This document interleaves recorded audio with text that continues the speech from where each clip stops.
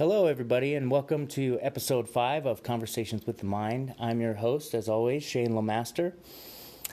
We are sponsored by my counseling company, mindops.com. You can find us at www.mind-ops.com. We're a full-service counseling private practice where we specialize in addictions counseling, psychedelic integration therapies, general psychotherapy, so for any of your mental health needs, as well as sport and performance psychology. That's really our passion.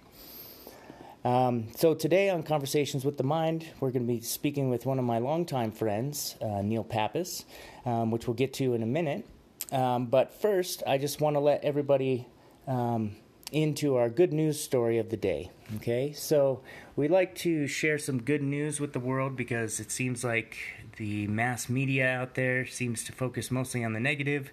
That's what tends to sell, but we're not about that. So we want to share some good news with the world today and hopefully brighten your day with a little bit of hope and some cheer. So today's news story, the title of the story is this 10-year-old boy just beat Michael Phelps' most enduring swimming record. So his name was Clark Kent Apuda. I hope I pronounced that right. But he's only 10 years old, and he's recently made international headlines for beating one of Michael Phelps, arguably one of the greatest swimmers of all time. Just beat his 100-meter butterfly time that Michael apparently set when he was 10 years old as well. So pretty cool. This kid is well on his way to becoming one of the greatest Olympians if he keeps it up, and that happens to be one of his goals in life, is to become an Olympian. So let's send out some good vibes for this 10-year-old boy, because as the human species evolves and as individuals out there achieve greater and greater things that we thought couldn't be achieved, we all benefit from that. So let's all send him some good vibes to continue breaking records and continue showing us what is truly possible from the human body and the human spirit. So we want to thank all of our subscribers and everyone who listens and follows. Please continue to share and like our podcast. That's how we get the word out. All of these will be posted on social media, and you can find these podcasts on any major podcast app for your phone. If you have any comments or questions for myself or any of my guests, you can always leave us questions at our website at mindops.com, or you can, I believe there's a space on the app where you can leave comments for the actual podcast. So check that out, and please continue to listen.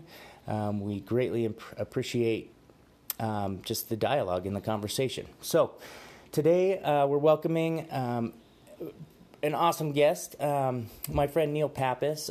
Neil and I met in high school. I don't think we might have met before we played lacrosse together, but we definitely, those are some of our fondest memories. I know I was in ROTC with. I think we went to elementary school together. Okay, so yeah, that far back, long history. Yeah.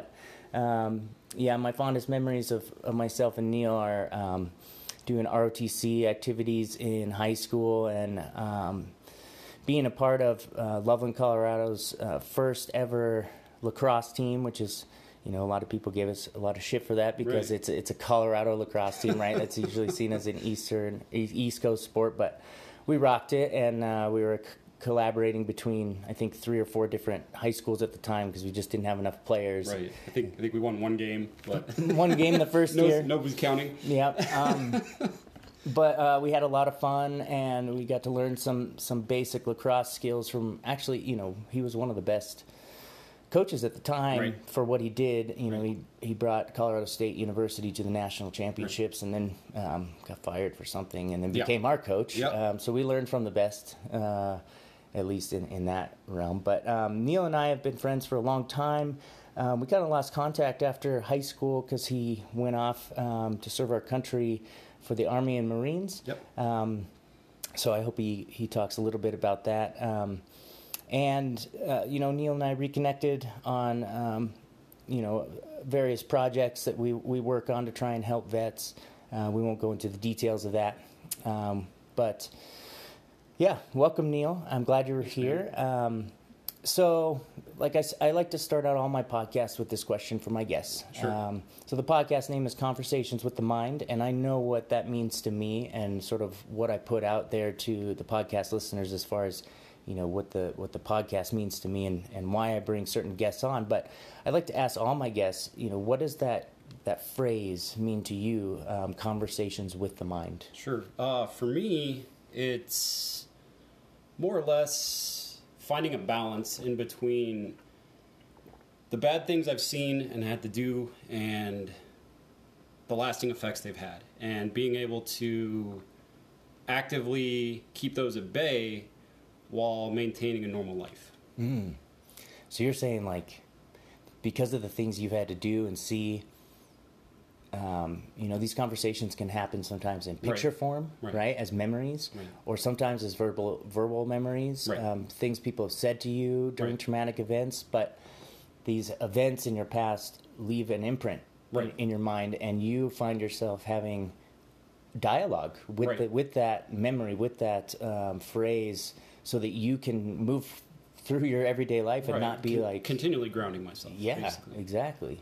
So talk a little bit about some of those,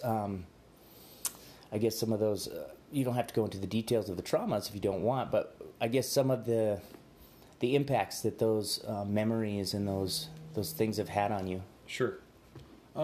So I did 4 combat tours, 3 to Iraq, 1 to Afghanistan.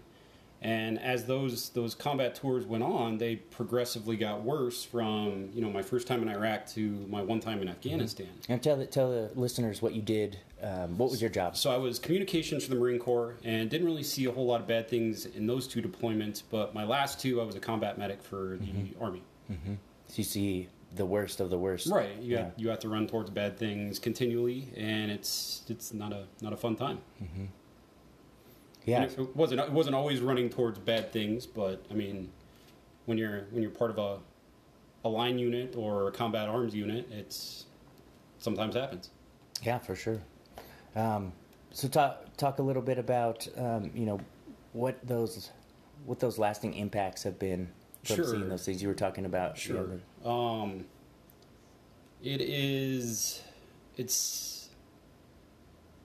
It's hard to explain. I'm trying to think of a good way to describe this, but it's having seen things that you should never have seen. It's constantly being on guard when you're in a place that is bad and coming home and trying to wrap your head around not being there again. Mm. So you talk about, this mindset that you're placed in. Well, you're almost forced into this mindset. You're forcibly placed into this environment that is traumatic all the time. Right. And it's either adapt and survive, or don't adapt and, hunker down in a corner, crying, which I'm sure some people in the military do. Right. But most of our military members are very brave individuals, and even though, we all have that fear, or hopefully most of us have that natural fear in those environments, we still push ourselves to complete the mission, right? To complete a higher objective, a higher goal. I think, I find that amazing, and probably one of the most enduring things about just the idea of a military in general is the type of people it produces, or maybe not the type of people it produces. Well, I would say some people it shapes them, but more so, what the military can draw out of somebody as far as personal resiliencies and strengths to be able to deal with the most horrible shit that most of us don't even encounter. Right. So you talk about being in that environment and then coming home to the U.S. and then you don't have to feel that sense of danger all the time, but your body and your mind are still on that high alert all the time. I work with vets and I hear these stories all the time, but I've never experienced anything to that level where it impacts me for years afterwards. And I can only imagine what you guys go through. I hear your stories, but I can't. And I try so hard to put myself there, but I can't. I think the worst that would happen to me is, I blew out my ACL the first time when I started jiu-jitsu. and I was training real hard, and I blew it out, and I thought everything was over. And Right. it was a severe trauma, and it took me years and many, many surgeries and a lot of personal self-discovery to be able to even get back on that mat. Right. You know, and a lot of people who have these injuries don't ever return. Right. And so I see that as like, yeah, maybe I was born with some mental strength to be able to overcome that, but a lot of people don't come back. Right. And that's the most trauma that I think I could relate to with you guys but you guys take on emotional and physical trauma. Sure. And bring it back, and it makes it difficult to re-engage. Right. Yeah. Well, and being in Iraq the first 2 times, I thought it was bad, but having 2 other deployments where worse things happened, it kind of puts it in perspective. Mm-hmm. So it's kind of somebody's threshold, I think, Oh. and that's where mine kind of landed. So my 3rd deployment, I watched a really close friend get shot in the face, and I couldn't do anything to help him. And as a medic, it's a hard thing to grasp. And then Afghanistan, the Afghan army that was with us called it a butcher shop because we had so much trauma come through there in 6 months. So it was a lot to try to wrap my head around. And then coming home, we had a lot of deaths and suicides in my unit, and it added even more trauma to that experience. Mm-hmm. Yeah, for sure. Maybe even more so. Right. So at first you were talking about how the first 2 tours in Iraq were sort of easy in comparison to the other ones. Yes. So it sounds like you felt like you built up some resiliency or some tolerance to exposure to that, right? Yeah, correct. Over time. Correct. So then it would seem like it would get easier, but then you started seeing even worse shit, right? So that piles on top of it. And that was some of the work that Neil and I were doing together when he got back. That's how we reconnected is, you know, we both saw a major issue with these veterans coming home and the suicide rate being really, really high. Right. You know, what do they say? 20 suicides per day, something like 22. that? 22 per day. And I think the suicide total is higher than the death total during the war, right? So there's a major issue here, right? That should never, ever happen, but it is. And, you know, you see it more closely than I do because you have friends that are following through with these acts. Right. And so you're impacted much greater. But as an outsider, as a counselor or as a consultant, I see the trauma that you guys go through. Right. You know, the survivor's guilt, the stuff that you guys hold on to, even when your friends are gone. Well, and I've seen it where these servicemen and women that are committing suicide have never deployed. Mm-hmm. So it's not even necessarily a combat thing. It's that sector of people that it's happening to. Yeah.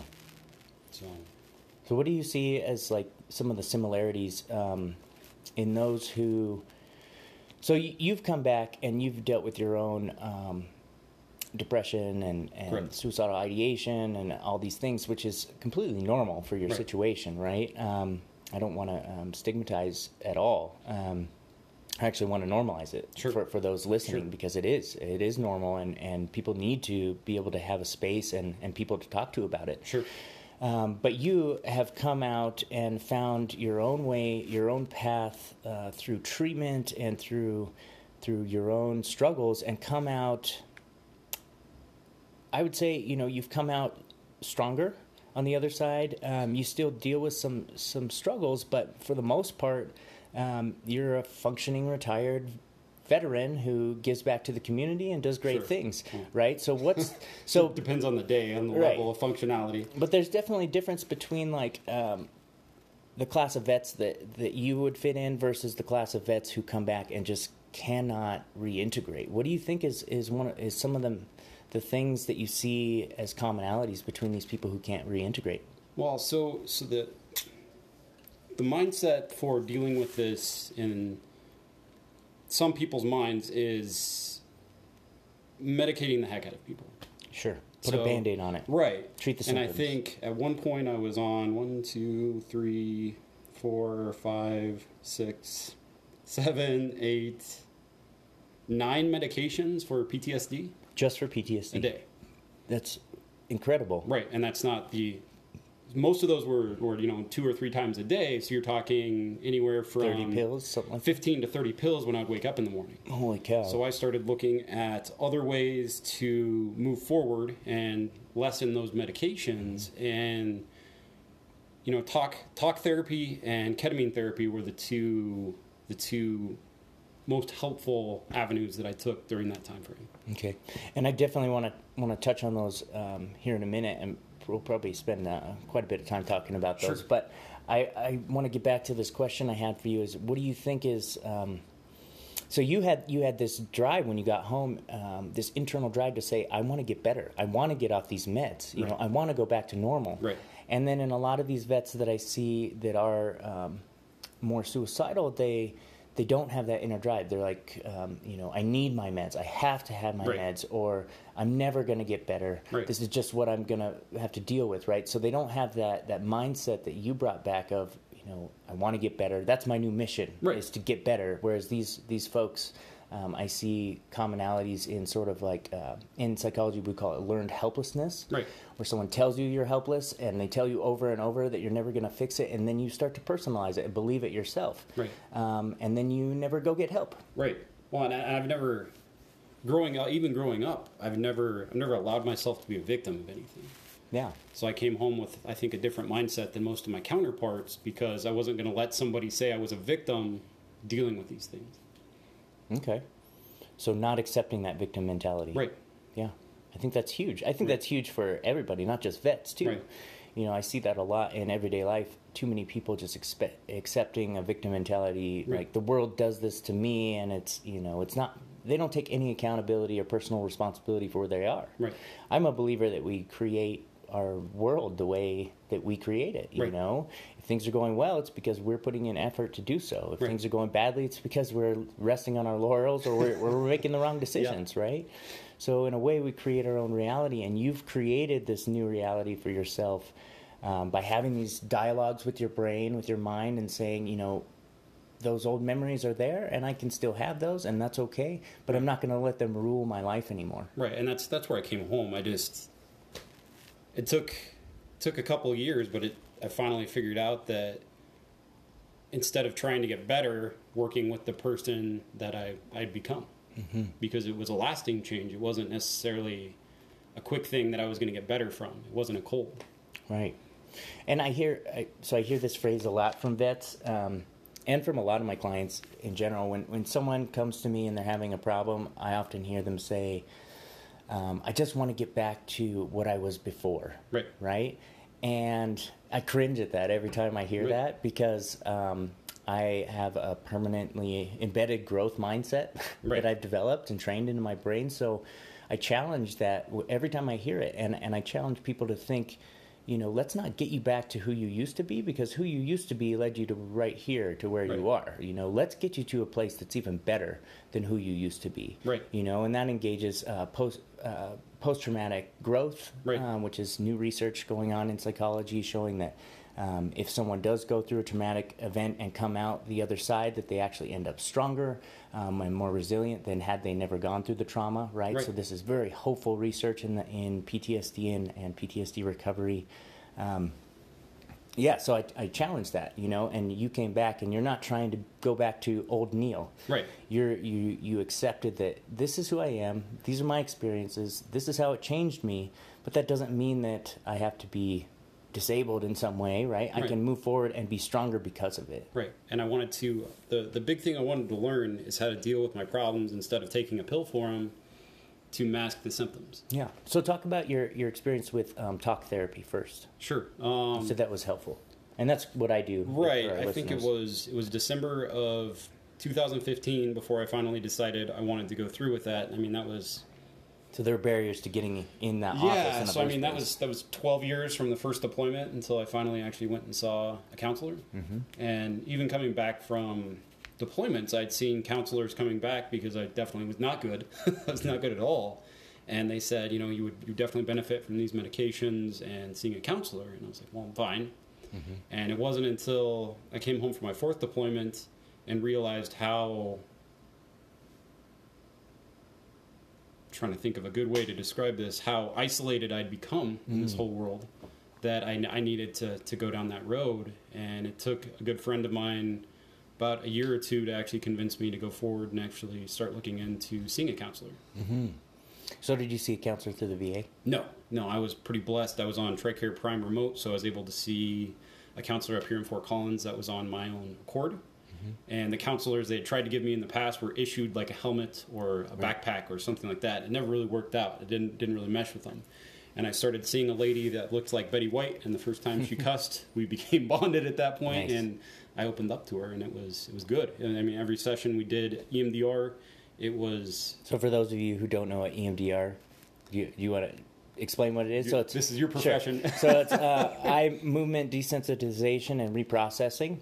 So it involves like this set of glasses that you wear that have a light on either side in your periphery, and then usually it's coupled with some audio as well, which are just usually binaural beats. So alternating beats in the ears as well as alternating flashes of lights. And what this is meant to do is to get both hemispheres of the brain communicating more in sync. Because usually in everyday life, we're either functioning out of one or the other more primarily. Which is another thing that psychedelics help do, is help bridge that gap and help both hemispheres communicate more effectively together, right. Enhancing experience. So that's what EMDR is we talk about traumatic experiences during this light and audio therapy, bring up the trauma, bring up the pain and everything, mm-hmm. and then allow you to reprocess it in a different way, so that by using this stimulation, we're improving neural stimulation and new neural pathways, right. so that you can move forward in your life and think about the trauma in different ways. Right. So you found that to be useful. Yeah. First month was rough, but once we got past the first month, there was a lot of breakthroughs going down that road. So that's amazing. Yeah. And you talk about the goodness of fit too. We talk about that a lot in psychology too. And with any client, if anybody out there is seeking therapy, you should be interviewing your therapist. Right. Like when you go in the door, it shouldn't just be a one-sided thing. The research shows that 40% of the outcomes that people get from therapy, from talk therapy, is based on that relationship that you have. So if the relationship between the therapist and the client just isn't jiving, you're not getting along, that's 40% of your outcome just wiped out, right? So your potential is only 60%. So that relationship is primary. And you said, as soon as she cussed, we were in, right? Yeah. Same thing happened to me, too. Some of my most recent knee surgeries, I went down to Denver and met this new young surgeon, and I was like, oh, my God, I don't know if I should go with this guy. But he came in the office, and the first time he's like, F this and F that, and like, man, your fucking knee is destroyed, but I can fix it, and we're going to get you back to fucking top notch, and he's like throwing all these F-bombs. I'm like, holy shit, this is my guy, you know. And then, to top it off, as we're going into surgery, I'm like, so what's the music going to be in the background, right? Because I'm all about, my subconscious is going to pick up what's going on in the room. And he's like, oh, we have some heavy metal planned for today. I'm like, sweet, man, some sweet 80s hair metal while you're doing my surgery, and it turned out great. That's the best surgery I've had so far. So that worked great for you. Now, I want to talk a little bit about the ketamine therapy, right? So first, talk about how you heard about ketamine therapy. I mean, as a medic, ketamine is used pretty widely on the field. Especially in closed head injuries. Yeah, so for those of you guys who don't know, ketamine has popularity mostly as a street drug here in the U.S., a rave drug. People know it as a horse tranquilizer or something. Those are true, but that's not even close to the whole story. So it started out being a drug developed for infants during surgery because it has, out of all the anesthetic drugs, it has the least ability to depress the respiratory system. So people can breathe perfectly normal. This was a huge issue with other anesthetics where people just stop breathing and they die from that. So they use ketamine because it numbs the body, it gives you a dissociative experience, pulls your mind out of your body so you are not feeling it. And it also, in military context, provides some benefit because you can give ketamine to somebody on the field and they can walk with minimal assistance off the battleground, whereas you give someone a huge shot of morphine and you got to carry them, right? So that takes 2 people out of the battle. So that's a benefit for the military. But it was also developed for veterinary uses as well, and is still in use for veterinary uses. But more recently, we've had a lot of research come out about ketamine's beneficial application for depression, for PTSD, for a lot of traumas, as well as for some addiction stuff. So first, tell about your experience with ketamine as a medic, and maybe how you heard about it as a therapy for what you're going through. So in Afghanistan, narcotics for traumas were kind of hard to come by, but we had a plethora of ketamine. And another issue we ran into is when we were intubating these guys to package them, or guys and gals package them, get them sent off to other areas, they couldn't have opiates if they had a closed head injury. And I think most of our patients that came through were exposed to some sort of an IED, fell out of the back of a truck chasing a donkey. Right, concussions, brain swelling. Yeah, brain swelling. And why can't they have opiates for that? That one I don't remember off the top of my head. It's to do with the respiratory drive and something else, I believe.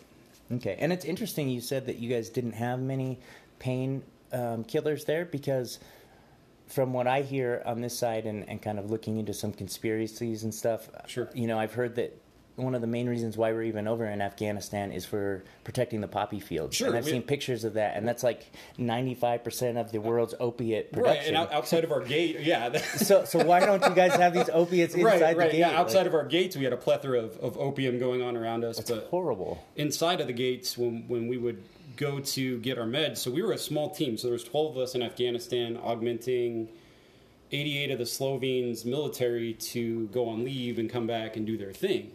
So when we were there, we didn't really have a lot of time to get these meds and do all these things. And I mean, we were out in the middle of nowhere. Like, it would be, I'm trying to think, it was probably a two acre complex in the middle of Afghanistan on the western side, and didn't have a lot going on versus the east. But there was still a decent amount of trauma that was coming through from tribal disputes and IEDs and everything else. And we would have X amount of narcotics for these physicians that would come in and work with us from Slovenes and then the New York Guard.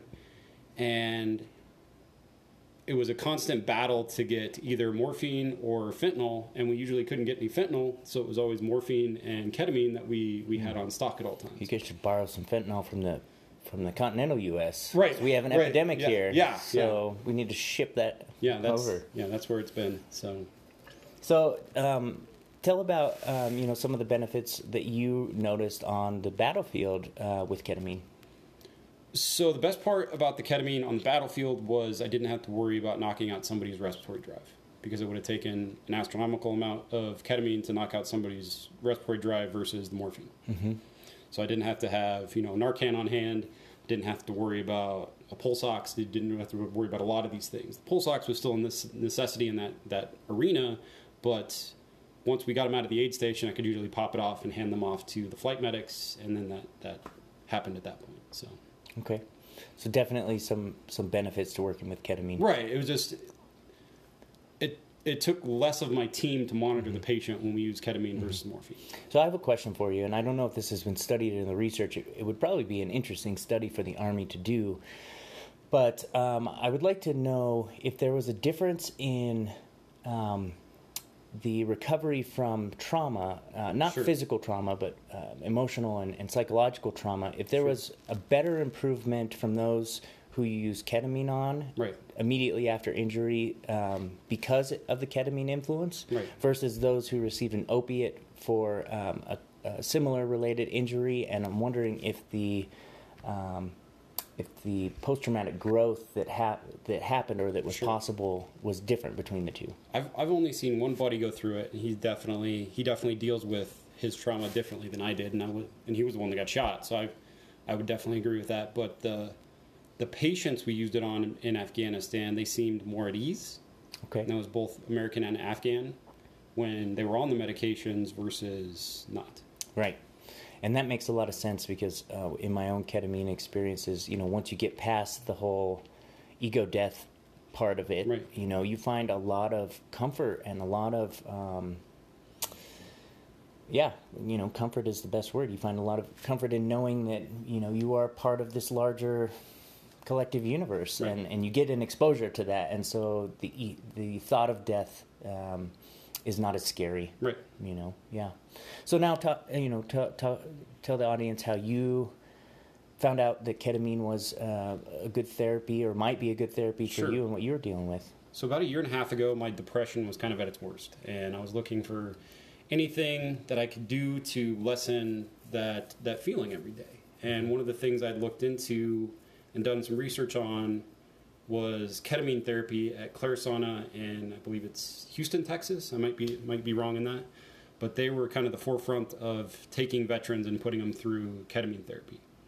So the VA had worked with them in the past, and the anesthesiologist that ran it was a retired Army anesthesiologist. So he was working with patients to go through and actually do this. And I saw a lot of success stories on YouTube and a lot of articles reading about a lot of success stories through them. And I believe it was at your birthday party a year and a half ago, you and I had talked about it. And I went forward and I got a referral from my primary care manager and started my own trial with ketamine therapy.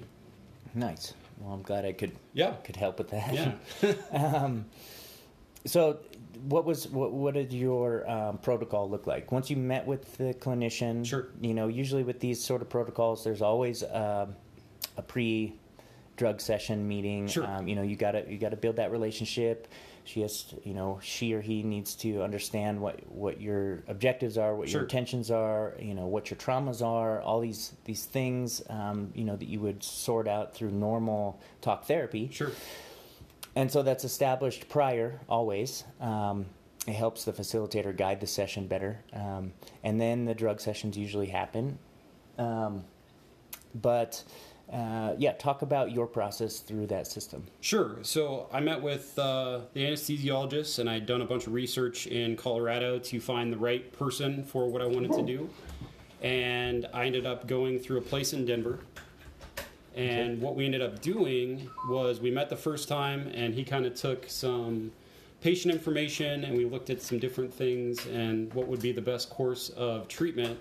And it was decided at that point that a 6-dose loading phase over 4 weeks would be the best starting avenue of approach. And the first day I went there, we started the first dose, and after that first dose, it was like somebody rewound my clock 17 years. Pick that apart a little bit. What do you mean? So the problems... So the first dose, was it a big dose? I don't remember what the dosage was off the top of my head. But first dose, this is the first ketamine experience first you've ever ketamine experience I've ever had. It was... And then, boom, you're in it? Yeah, it was like my head was separated from my body, and I was able to look at things differently coming out of that experience. Okay. So in Buddhism, we'd call that taking the observer's perspective. Right.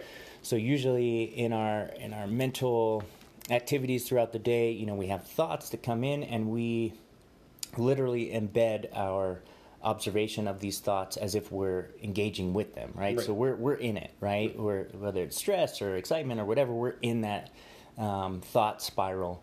What the observer effect allows you to do is to accept that that's the normal state that the mind goes into, and the mind jumps all over, but that we can exert some control over our participation in that, and we sort of remove ourselves from the equation and sort of take a step back from the activity of our mind and just allow it to happen, but just watch it. We don't have to be a part of it, right? So that's what you mean by your head was separated from your body, right? Yeah, you were able to just see how your brain was working in regards to the trauma. Right. It's awesome. Right, and I was able to look at the trauma in a different light.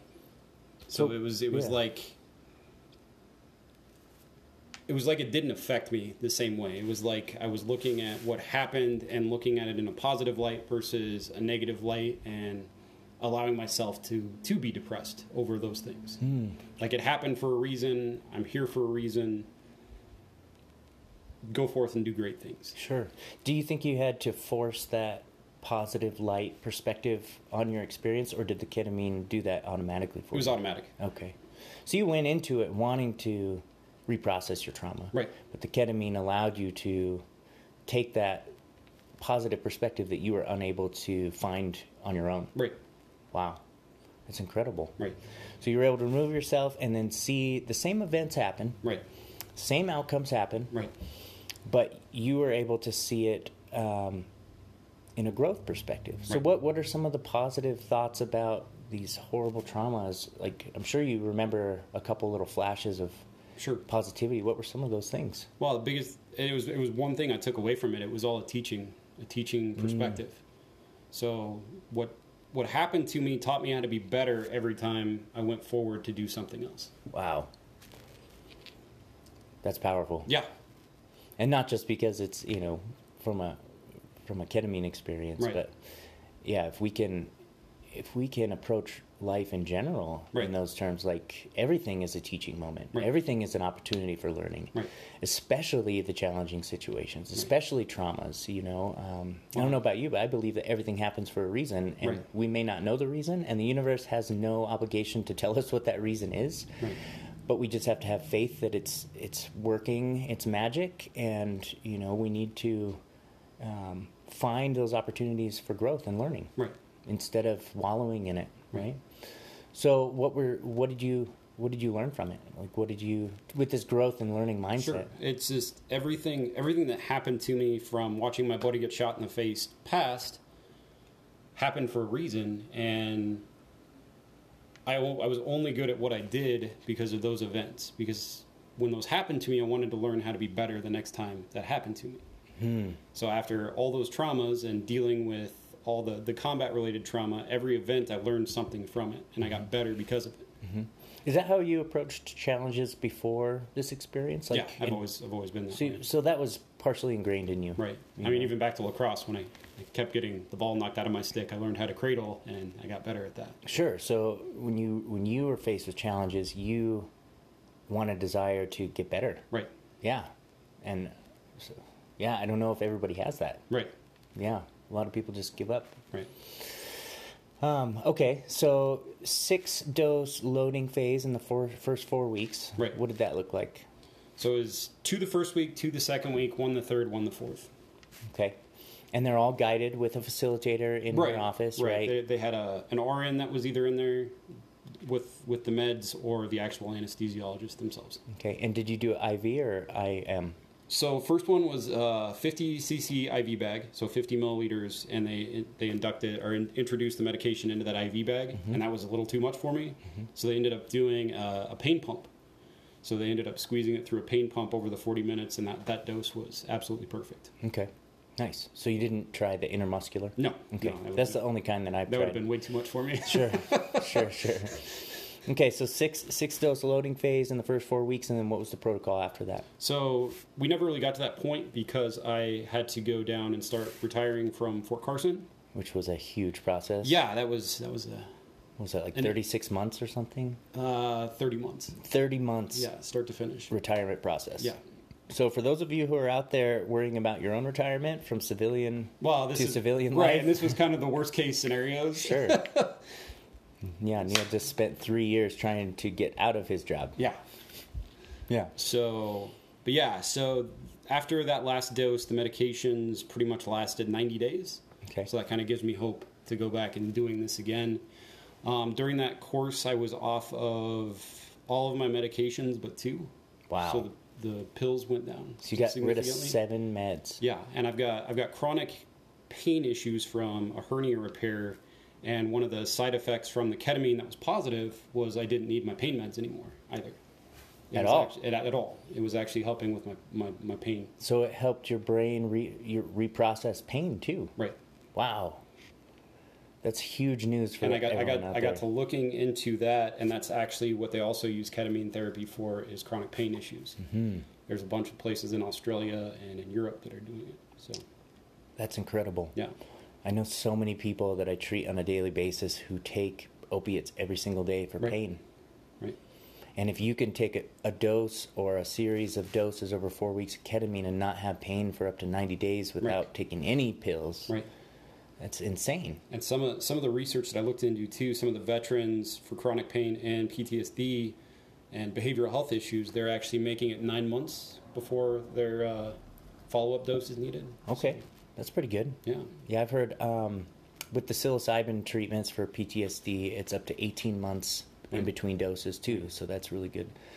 Okay, so you had to discontinue your ketamine therapy after the first 4 weeks, but what were some of the benefits to your depression and your overall mental affect? That's what I mean by rewinding 17 years. So I was able to, and I was doing it and I wasn't even noticing it. So I was able to be in a restaurant and sit in the middle of the restaurant, not have my back to a wall or worry who's around me. Wow. I was able to sit through fireworks for the first time in 5 or 6 years. Just a lot of everyday things where my wife is typically worried and she's watching me and trying to figure out if we need to leave or what's going on. It just didn't affect me the same way. Did you experience a genuine lack of fear in those situations, or were you still conscious of this is what I'm doing and I'm sitting in the middle of the restaurant on purpose? I was subconsciously doing it and I didn't even notice it.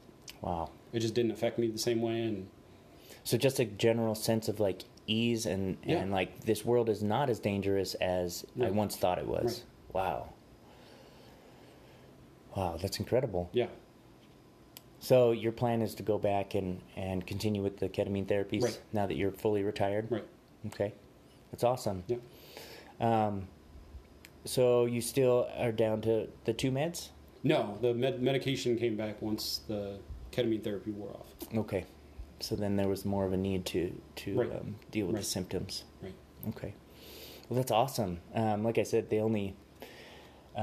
I've had a lot of personal experience with this compound since high school, but it was more recreational back then. Right. I didn't really have any intention behind it, but even back then, I'd have out-of-body experiences, and those were my first experiences of astral projection, where I would literally leave my body and go fly through the houses of my best friends, and then the next day talk to them and report things that were going on in their house that I should never have known about because I was halfway across town that they were actually doing.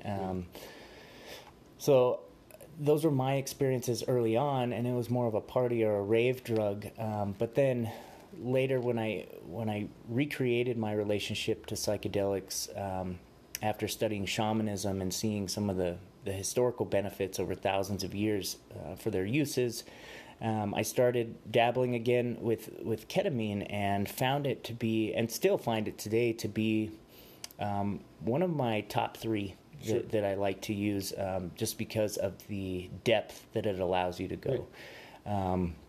And, it really does take you to that ego death experience more consistently than some of the other psychedelics. And that's part of why I like it. But, yeah, I went out to the Wholeness Center here in Fort Collins and met with Dr. Shannon, who's out there. And he took me through, I was just interested in how the medical field does ketamine protocols. And so he ran me through his protocol, and we did an intramuscular session, and it was beneficial, but I found the clinical setting to be sort of a barrier to me being able to go as deep into the experience as I'd like.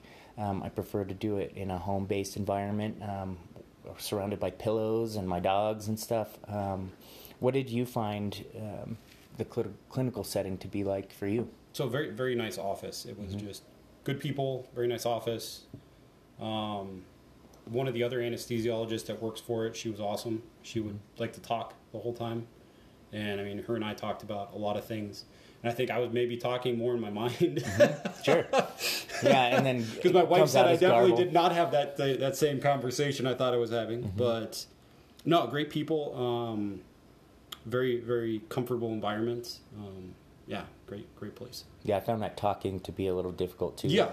Part of the sessions is that afterwards you can sit up and talk to your therapist or psychiatrist about what you experienced and help process it. But you're right, my thoughts were, and my voice was clear in my head. Yeah. But what was coming out of my mouth, because my tongue was still numb and my face was not working the way I wanted it to, it just came out garbled. And the worst part is, I think I told you this, my arms and legs feel like they're tiny. Yeah, you did tell me 6 inches long. You did tell me that. I felt a little weird, I was a T-Rex talking to people. So talk a little bit about this disembodied experience, right? Because this is an experience that I think a lot of people fear about a lot of things. So when people think about death, that's part of their fear is being disembodied, being Right. removed from their physical body and unable to use the senses. And this is also people's barriers to trying psychedelics when they could be useful is, I don't know if I'm going to go crazy. Am I going to lose my mind? Am I going to become, am I going to leave my body? And, Right. and I know for me that's become something very spiritual and something very positive when that happens. Sure. But talk about your experience because, I don't know, have you had a disembodying experience before that? No, I was definitely the first one, and it was just being able to look at the entire encompassing event versus being in it. So I wasn't in those situations anymore. Like I was, the third party looking in and seeing what was actually truthfully happening. You were like a fly on the wall. Right. I was able to look at it without blaming myself or taking ownership for what happened for something I couldn't have done. There was outside factors that stopped me from doing my job. There was, people that committed suicide in my life that I could have never seen it coming. And it was a lot of things and being able to process it that way versus how I was looking at it before. Mm-hmm. It's amazing how human beings attach that guilt and shame and Sure. blame to themselves Sure. for these things, and it happens so often and in so many different contexts where we feel like somebody else's outcomes Right. is somehow our fault. Right. And in some cases it is, if you're a parent and you're responsible for your child and maybe something happens because of neglect, then sure. But for the most part, other people's outcomes are not in our control at all, right? Right. But we attach so much. Right. Why do you think we do that? Well, my population or the people I've worked with, it's survivor's guilt. Sure. Even if a person doesn't die, there's still a level of guilt. Right. Like that it should have comes. been me. Right. Or could I have done more if I was there? Would I have seen something? I mean, it's fortune telling. Mm-hmm. So. Yeah, what if? Right. All those what ifs that we can't go back and change. Right. Right. Oh, that's incredible. Well, and I'm a very small population of that clinic's patients. Mm-hmm. I guess there's a very small percentage that actually have a response that quickly. So for anybody listening, it might not happen that quickly, but over that loading phase, usually good things come out of it. So. Okay. Awesome. So if you try it once and it doesn't work, definitely give it a few more chances before you discontinue it. Yep. And work with that anesthesiologist. Yeah. So. Yeah. I've noticed that too with most psychedelic assisted therapies is that sometimes people's first encounter won't be this earth-shattering, Right. mind-blowing growth. Everybody's different. Yeah. Sometimes it takes, again, just like we have to build the relationship with the therapist, we have to build a relationship with the medicine too. Right. Our body has to acclimate to it and has to learn to be open to what it has to show us. Right. So I find that to be another important aspect with any sort of medicine work like this. It's similar to antidepressants, right? Right. You got to take antidepressants for 2 Right. weeks before your body Builds up in your acclimates, system, right? yeah. Same thing with these psychedelic medicines. It only makes sense. So now you're retired, newly retired. Yep. What are your big plans for the rest of your life? I mean, how old are you? You're only in your mid-30s, right? 35. Yeah. 35, fully retired. Yeah. Back to school for social work, man. Nice. That's what I'm hoping to go back to school for. Yeah. Where at? CSU. Oh. Names. So. Nice. Yeah. Well, if I get into the PhD program in this coming year, I might be teaching some of your classes. Yeah. That would be interesting. Yeah. So, yeah. Nice. Yeah, looking forward to it. You're getting all A's. Yeah. So what else? School. I know you've been riding bikes a lot, right? Yeah. With your wife. I'm always trying to do something outdoors to soak in that vitamin D. So what's the big picture now for you? What's the dream? How are you going to enjoy retirement? Slowing down. Where a lot of people speed up in right. retirement. Allowing everything to soak in and do something past this point. So nice. Are you going to continue to seek opportunities to benefit others in in whatever you want to pursue? Yeah, big thing I want to do. I don't know if I necessarily want to be a counselor, but I definitely want to do case management, and I want to work with corrections and veterans. Nice. I think there's a huge divide in resources for both of those populations, and having had a lot of friends incarcerated and a lot of friends as veterans, I think I can do a lot of good there and hopefully help them find a better path forward. So yeah, we have had a lot of incarcerated friends, huh? yes, we have. I don't know what it is about the friend group that we chose to hang out with. Yeah. But a lot of our friends from high school, you and I ended up, Yeah. being some of the lucky ones that got out of that when we did. A lot of our friends have died in those worlds too. Yeah. Well, my hope for you is that in retirement you find the time and the space, along with your wife, to fill up your life, even if it's slow going, but to fill it up and make it as full and happy as possible. She started a new job the same time I retired, so it'll allow us to be around each other a little bit more, and I think that was kind of divine intervention. So that's awesome. Yeah. So how are you staying involved with the veteran community now? I've been looking at some different things. I've got some friends that do adaptive sports, and we've started helping with kind of going on bike rides with them, and it's short-lived to this point, but I would definitely like to move that forward. And I found a veterans organization that takes veterans and makes them peer mentors towards people with disabilities. Nice. So is this program you're talking about like people with amputees? Amputations or paralyzed typically is what it looks like. So again, adaptive sports. So that's what you meant by adaptive. Yeah. Okay.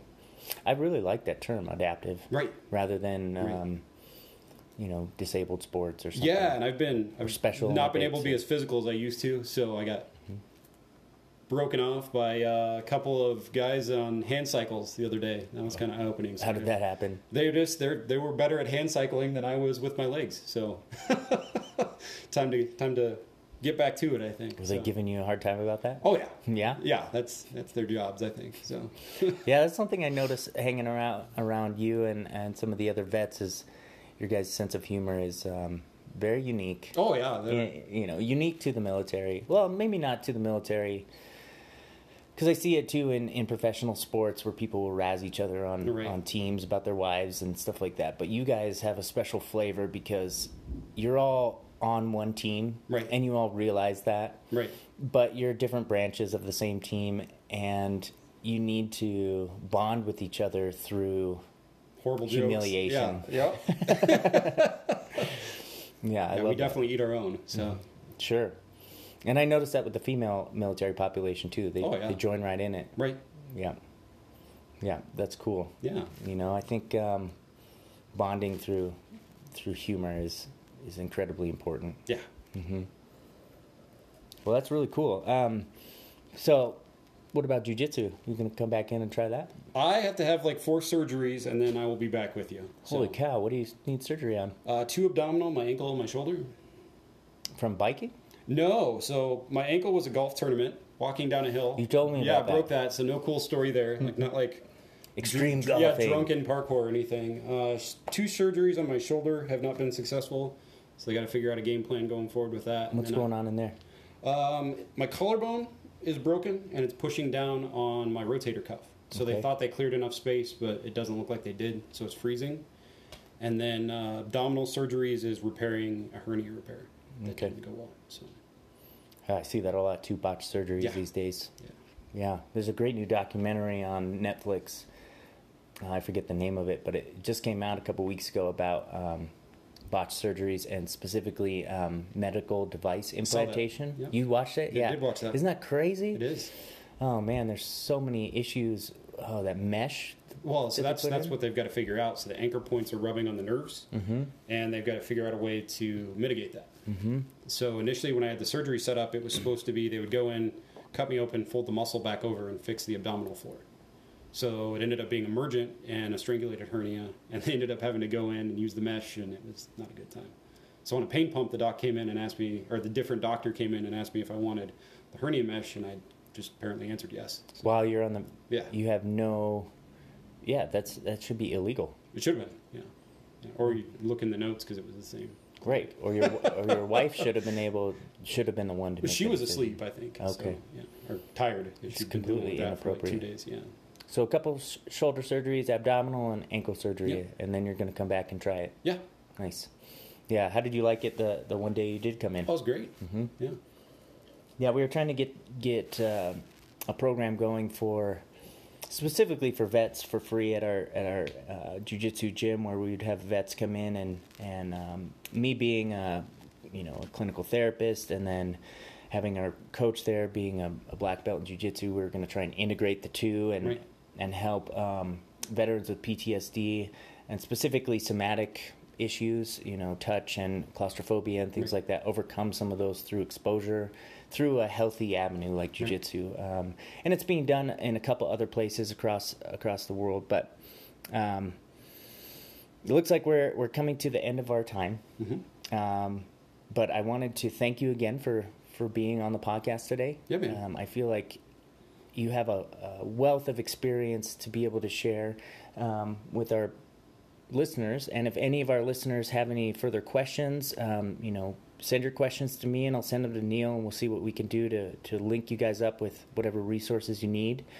Again, we're sponsored by mindops.com, so please check out our website, www.mind-ops.com. And as always, keep your eye out for the good news out in our world.